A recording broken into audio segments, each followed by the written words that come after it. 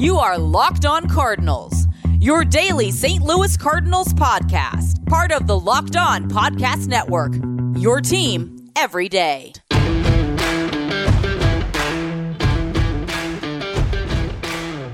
Hello and welcome into Friday, October 8th episode of Locked On Cardinals. I am your host, Lucas Smith.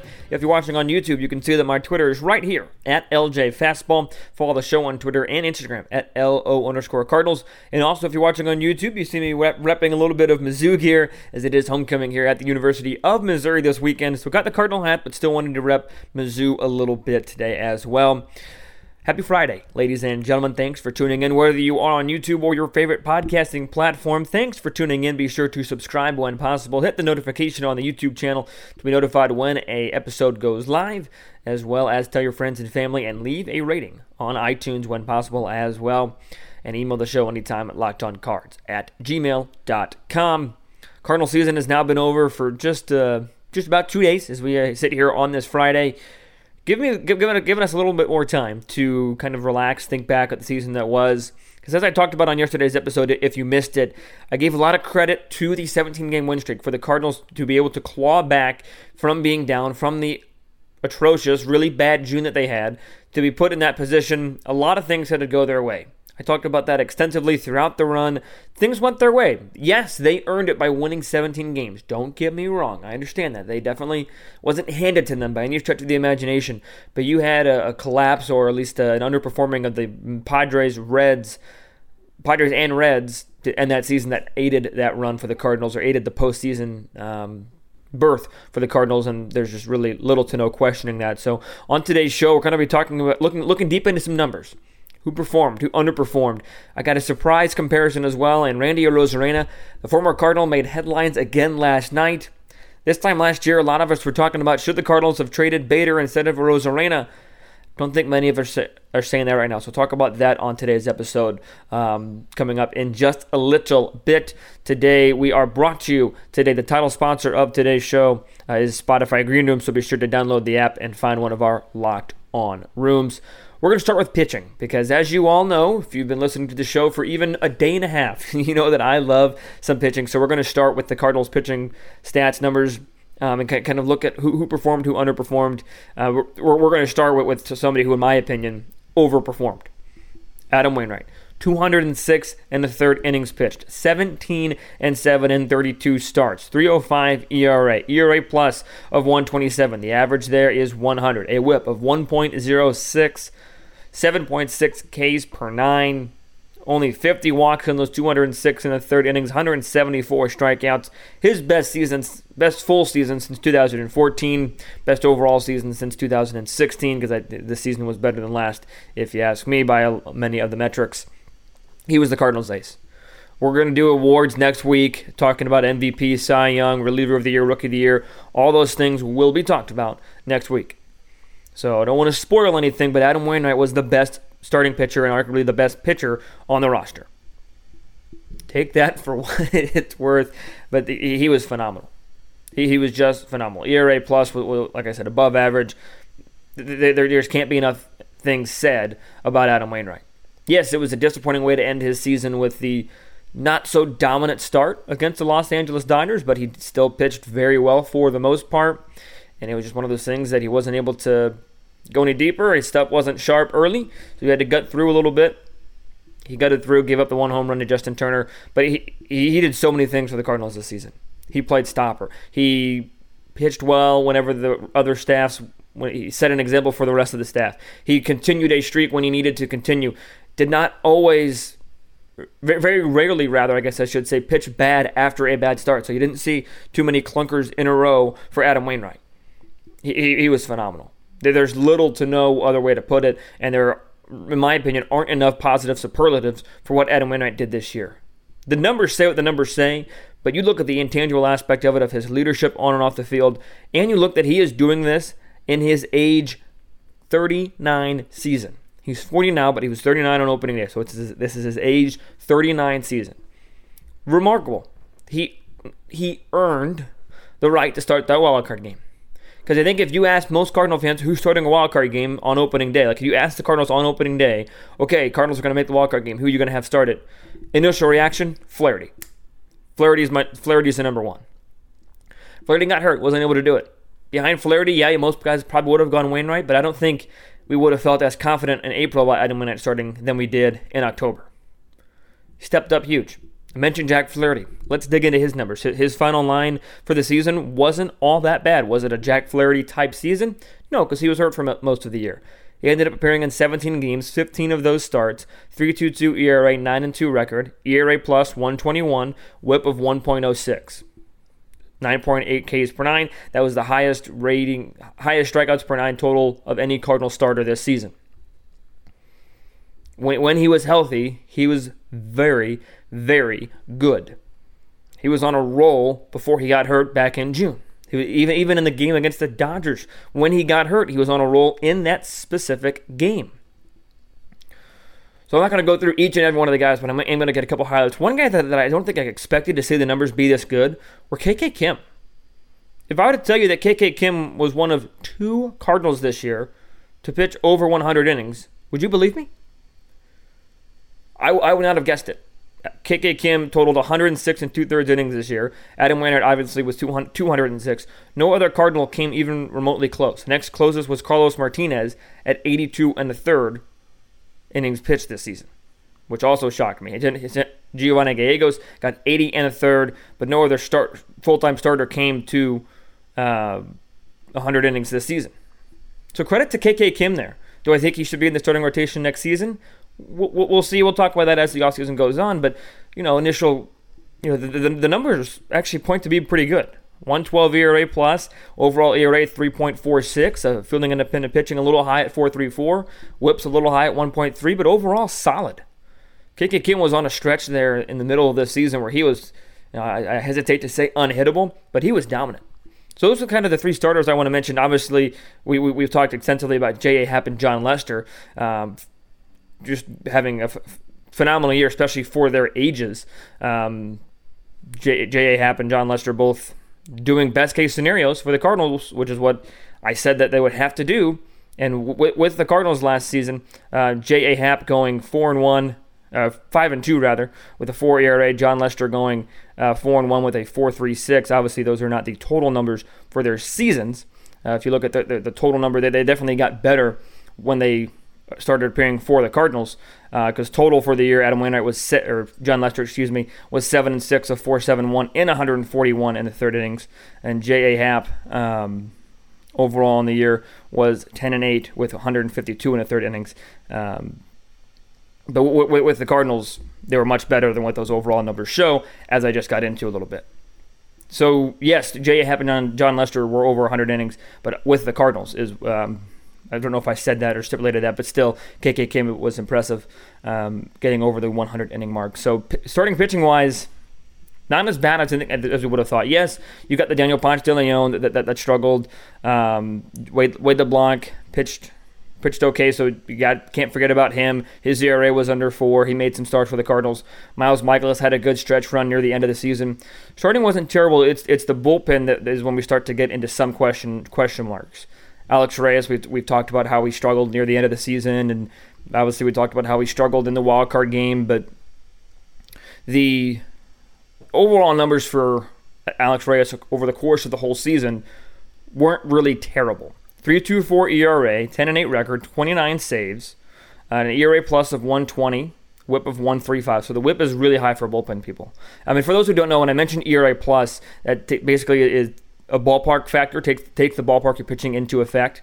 And like I said, the baseline there is 100. Above 100 is above average. Below is below. Giovanni Gallegos had the best year of the bullpen. There's no doubt about it. 80 1/3 innings pitched, a 3.02 ERA plus of 129. That is the highest outside of TJ McFarland's 153 and Cody Whitley's 158, but Cody Whitley only in 25 games. And fielding independent pitching was 2.75. Fielding independent pitching basically tries to calculate your ERA with a league average defense behind you. So that's a solid number, and his WHIP was below 1. Walks plus hits over innings pitched. Giovanni Gallegos was phenomenal. Yes, he went through a couple stretches here and there. That's why you see the ERA be bloated, but the sabermetrics still are very kind to Giovanni Gallegos. So these numbers aren't terrible, and some of them are aided by great Septembers, and most of those, the aiding that I'm talking about will come out of the offense, which is what we're going to be talking about in segment number 2.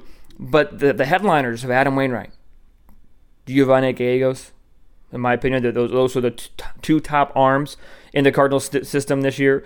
Obviously, TJ McFarland, Luis Garcia did a phenomenal job. Cody Whitley had a good stretch to end the season. KK Kim had nice stretches. But I think when you look overall at the scope of everything, from opening day to the final day of the season, Giovanni Gallegos and Adam Wainwright are the two top arms, in my opinion. Bare minimum, Adam Wainwright is the top starter, and Gio is the top reliever. Going into next year, obviously I'm not saying Wainwright should start opening day or anything, but when you look at their 2021s, they're the most solid. Time to look at the offense now, as the Cardinals had some incredible names come to, or an incredible name to join Paul Goldschmidt at the two corners, with Nolan Arenado joining. So we'll look at his numbers. Were they good? Were they bad? Based on his career norms. Talk about other offensive players as well. And then again, in segment number 3, talking about some Landy Arozarena, because that subject never seems to go away. We'll talk about that coming up here in just a short moment. But first, I want to tell you about the best tasting protein bars in the business, and they are Built Bar. I'll give you 3 reasons why you need to buy Built Bar. Number 1, they are tasty. Here are the 9 flavors. You got coconut, cherry barcia, raspberry, mint brownie, double chocolate, salted caramel, strawberry, orange, cookies and cream, and German chocolate. That does not include the occasional limited time flavors. They're all covered 100% in chocolate. I order the double chocolate every time I order.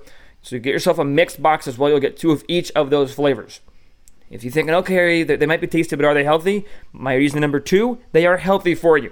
You've got 17 to 18 grams of protein, calories ranging from 130 to 180, 4 to 5 grams of sugar, and 4 to 5 grams of net carbs. Amazing flavors, all tasty, all healthy. So that's 2. Reason number 3, you can save yourself some money. Go to Built.com, enter the promo code LOCKED15. Just for listening to this show, you can save yourself some money on the best tasting protein bars in the business. LOCKED15 gets you 15% off your order at Built.com. So these bars are tasty, they are healthy, and you will save money when you order with the promo code LOCKED15. You can't go wrong. Get yourself a mixed box, get the double chocolate, get whatever you'd like at Built.com. Built Bar, the best tasting protein bar.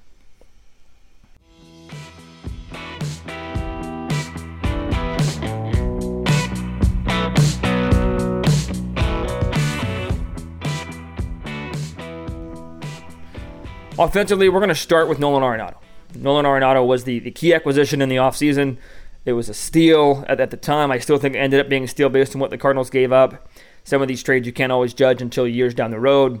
This one, as of right now, is a Cardinal winner.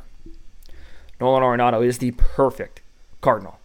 Shows up, works every day, day in, day out. Great fielder, great hitter, great person, great competitor, all wrapped up into one phenomenal player.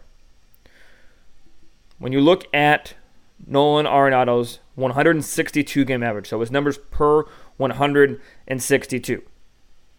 He's got a batting average, he's got a slash line of 288, 345, 535. So those 3 numbers, batting average, on base, and slugging, they were all down this year. Batting average 255, on base 312, slugging 494, for an OPS, which is on base plus slugging, 807.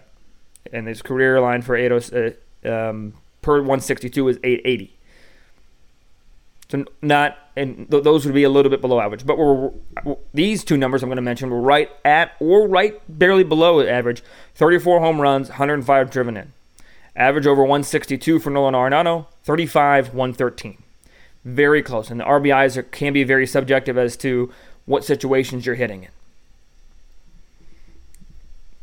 His OPS plus, 121. Very similar to ERA plus, OPS plus. The baseline average is 100. Above 100 is above average hitting, and below is below. 121 was his mark this season, and that is his per 162 game average. He had 34 doubles on average per 162. He hits 39.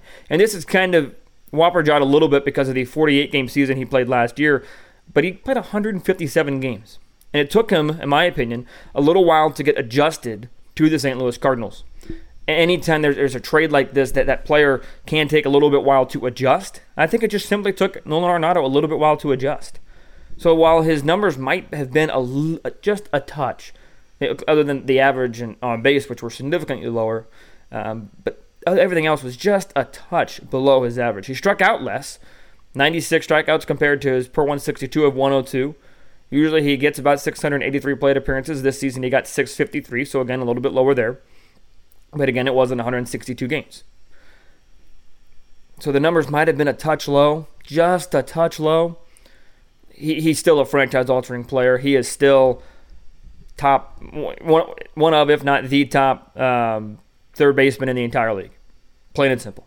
So I don't say that he's just a touch below his career norms per 162 because to point out that he was awful. No, he was still exceptionally good and the best third baseman on the team, in the division, in the league, arguably in the game. Let's go across the diamond. Let's go to Paul Goldschmidt. Age 33 season for Paul Goldschmidt. Played in one more game than Nolan did at 158. And this was arguably, or maybe not even arguably, that this was his best season as a Cardinal. 294 average, 365 on base, 514 slugging. When you look at his per 162 game average, his average is 293. So he's right on the mark there, just even a little bit over. His on base is just a little bit lower, 389 is the average, 365, slugging 514 compared to 521. So again, right there at that mark. On average, he's hitting 31 home runs. He had 31 home runs this season. 102 RBIs is the average per 162, and 99 is what he ended up this season. So when you look at the corners, first base and third base, Cardinals got production. And arguably, they got production like from never before. So Paul Goldschmidt, he had a higher average last season, but his home run rate was way down. Obviously, wasn't a full season, but he only had 6 home runs last season. On base was a little bit low this season, but his slugging was the highest it's been since 2018. OPS plus of 143, way above average. He had a 145 OPS plus last year and a 115 OPS plus in his first season as a Cardinal. His career OPS plus is 142, and like I mentioned, 143, very, very solid. The numbers don't lie when you're looking at Paul Goldschmidt. He had a great, phenomenal, fantastic year. We'll talk about outfield a little bit in segment number 3 when we compare to Randy Arozarena. So let's finish up the infield a little bit here for the Cardinals. Yadier Molina got off to an exceptional start, but still just not trying to be a Yadi hater or anything of that nature. 121 games this year, which is remarkable in his age 38 season as a catcher. OPS plus of 86.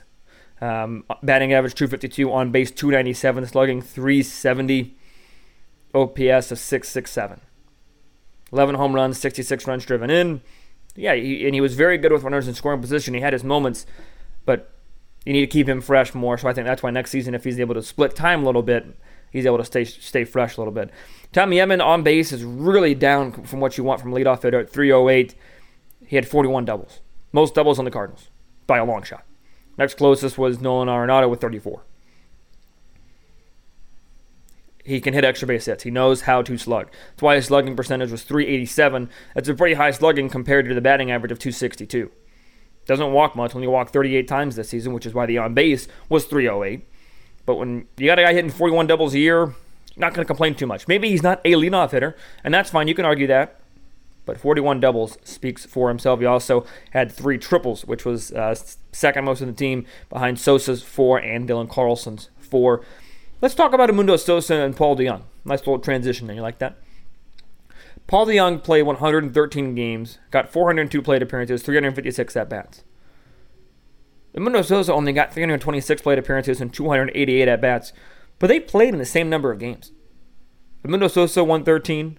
Paul DeJong, 113. More starts for Paul DeJong. Obviously, like I said, more plate appearances and things of that nature. But some of those games for Sosa were coming in defensively or coming in just for an at-bat or 2, rather than 3 or 4. But Edmundo Sosa did the most with his playing time. Slash line of 271, 346, 389, slugging's a touch low, but an OPS plus of 106 and an on-base plus slugging of 735. So he's getting hits, he's getting on base, and he's hitting extra base hits. The OPS is basically the combination, as I mentioned, of on base, so how often you get on base plus how often you slug a baseball. He had 4 triples, 8 doubles, drove in 27, hit 6 home runs. Bare minimum, in my opinion, you're saying Sosa's a league average hitter. Bare minimum.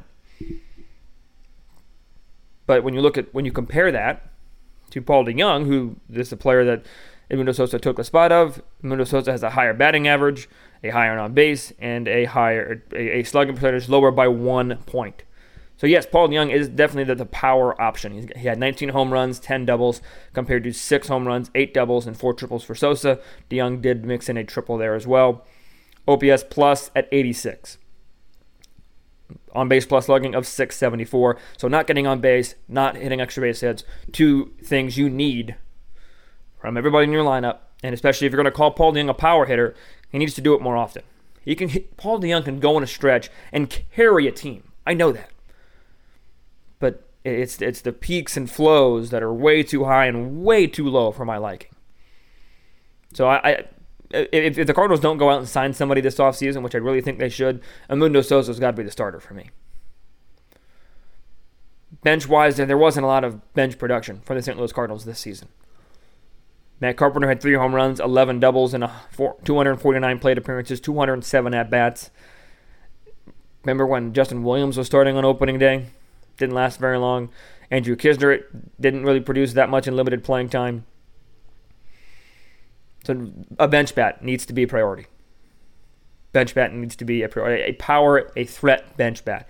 So offensively speaking, again, there are some things to like, but it's the streakiness. You could argue it's the streakiness of today's game, but it's the streakiness of the Cardinals players, the ups and downs, the ebbs and flows, the peaks and valleys, however you want to talk about it. It's those things that are most concerning to me. Because sometimes even Harrison Bader, who we'll talk about in segment number 3, or even Tyler O'Neill, Dylan Carlson, they can all look lost at the plate at certain moments of this season, and they did. But when they're right, oh boy, is this a deadly lineup. Just got to find some consistency. This offense, this outfield, if it finds consistency, the league needs to watch out. I mean, holy cow. This outfield is legit. And there was a time last season when many of us, myself included, was questioning the Cardinals. Why would you trade away Randy Arozarena when you could have had Harrison Bader? We didn't know Randy Arozarena was going to go off like a madman in the postseason, but still, you had to at least see that talent at that time might have been better than Bader's, right? Maybe we, and myself included in that we, were too quick to judge. Even though Randy Arozarena had an incredible moment again last night, stealing home, we're going to take a little bit of a breakdown of the Cardinals compared to Randy Arozarena in the last 2 seasons. So we'll talk about that coming up here in just a moment.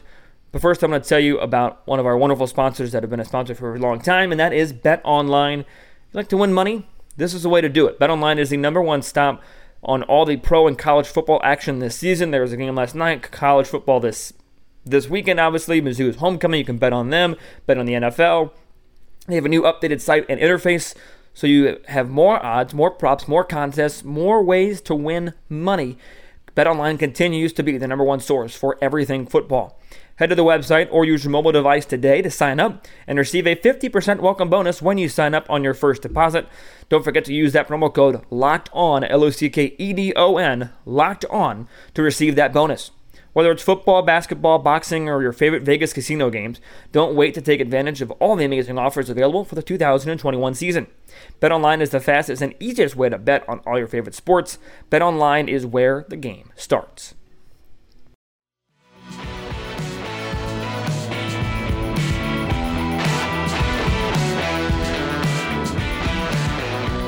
Randy Arozarena was traded away from the Cardinals in the Jose Martinez, Matthew Liberatore deal. We're going to take a look at his numbers in the last 2 seasons, 2020 to 2021, compared to this current Cardinal outfield. Because there might be some of you out there still thinking the Cardinals should have kept Arozarena, but who do you give up? The numbers might have an obvious answer, so we're going to talk about that, but we're also going to talk about why there really isn't an obvious answer. Randy Arozarena, all these numbers I'm about to mention are from 2020 to 2021. So last season and this season, regular season only. It's an important point, regular season only. Randy Arozarena, slash line, that's batting average on base slugging, 275, 359, 479. That's an OPS of 838. Harrison Bader, slash line, 258, 327, 457, OPS 784. Probably not as bad as some of you thought. Dylan Carlson, 255, 328, 425. Tyler O'Neill, 261, 331, 515.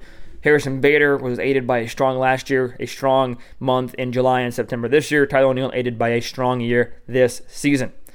Tyler O'Neill over the cross 2 seasons, 41 home runs, 99 RBI. Dylan Carlson, 21 home runs, 81 RBI. Harrison Bader, 20 and 61. And Randy Arozarena, 27 and 80. If you look across those last 2 seasons, plate appearances for each player. Arozarena, 680. Harrison Bader, 536. He was hurt a little bit. Dylan Carlson, 738. Tyler O'Neill, 694. OPS plus for each one of these players, and then I'll start to get into the breakdown of these. I know this is a lot of numbers to throw at you. Randy Arozarena, 137 OPS plus, 116 Bader, 109 Carlson, 132 O'Neill. So the numbers might say that Randy Arozarena is the best out of these 3.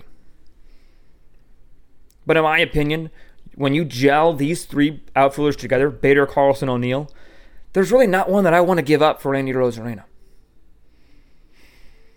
And I'm not trying to be biased. I'm not trying to take anything away from Randy Arozarena. I just think that these 3 together are better than a Randy Arozarena. And even Randy Arozarena's outfield. I think Randy Arozarena does a nice job in Tampa Bay, to where he's comfortable, and Bader, Carlson, O'Neill do a nice job in St. Louis. The numbers might say you give up Dylan Carlson, but you got to look past the numbers a little bit. I started with the numbers, now we're going a little deeper. You don't want to just go based on the numbers for these number of reasons. Dylan Carlson struggled mightily his first call-up, showed improvements, and has shown improvements this season. Harrison Bader was limited by injury this season, so his numbers are down a little bit because he had exceptional July and September. Tyler O'Neill didn't play all that much last season because he struggled. This season, he was hurt and still put up career numbers. He was hurt a little bit at the beginning of the season, if you don't remember. Randy Arozarena has the second most games played among these 4 gentlemen, the most plate appearances, and the 3rd highest at-bats. The on-base is really the only thing that I give a significant edge to in Randy Arozarena. Yes, he's got a higher average, but average doesn't mean everything in today's game anymore. On-base is definitely the highest, but slugging, Dylan Carlson is the lowest, Bader's right there, and O'Neill's got a higher one. I think all 4 of these people are remarkable baseball players who will do fine. But I'm looking back, especially if Liberatore ends up being, maybe not even like number 1 Hall of Fame level pitcher, if he ends up being solid, there's still an argument to say the Cardinals won this trade because then you didn't have to give up Bader, O'Neill, or Carlson. So the numbers might say, yes, Arozarena is the better player in the regular season over the last 2 seasons. And yeah, Bader, O'Neill, Carlson didn't show up in the playoffs this year, or in the playoff game this year. And Bader didn't show up in the wild card round last year. Randy Arozarena has shown up in every single postseason round he's played in 2 seasons. But I still think it's tough for me to say I'd rather have Arozarena than any one of the Cardinal 3. And yeah, that might be a little bit biased. I understand that. I'm sure Ulysses and Kevin over at Locked On Rays might have a different thought, and they're glad that they got rid of Liberatore for Randy Arozarena. But I still think, given time, the Cardinals might end up winners in that deal because they got to keep all 3 of their current outfielders who are putting up great numbers, and they're going to get a Matthew Liberatore. Time will tell, but it seems that we're never going to stop talking about Randy Arozarena. That's going to do it for today's episode. Be sure to be watching postseason baseball. I'm coming at you again on Monday next week, where we'll start our award breakdown for this season. Be sure to follow the show on Twitter at LO_Cardinals. Follow me on Twitter at LJ Fastball for all your Cardinals coverage. Until I talk to you guys again, enjoy the postseason this weekend. Enjoy football. Be sure to listen to other Locked On shows and stay safe, stay well, and be sure to have a fantastic day.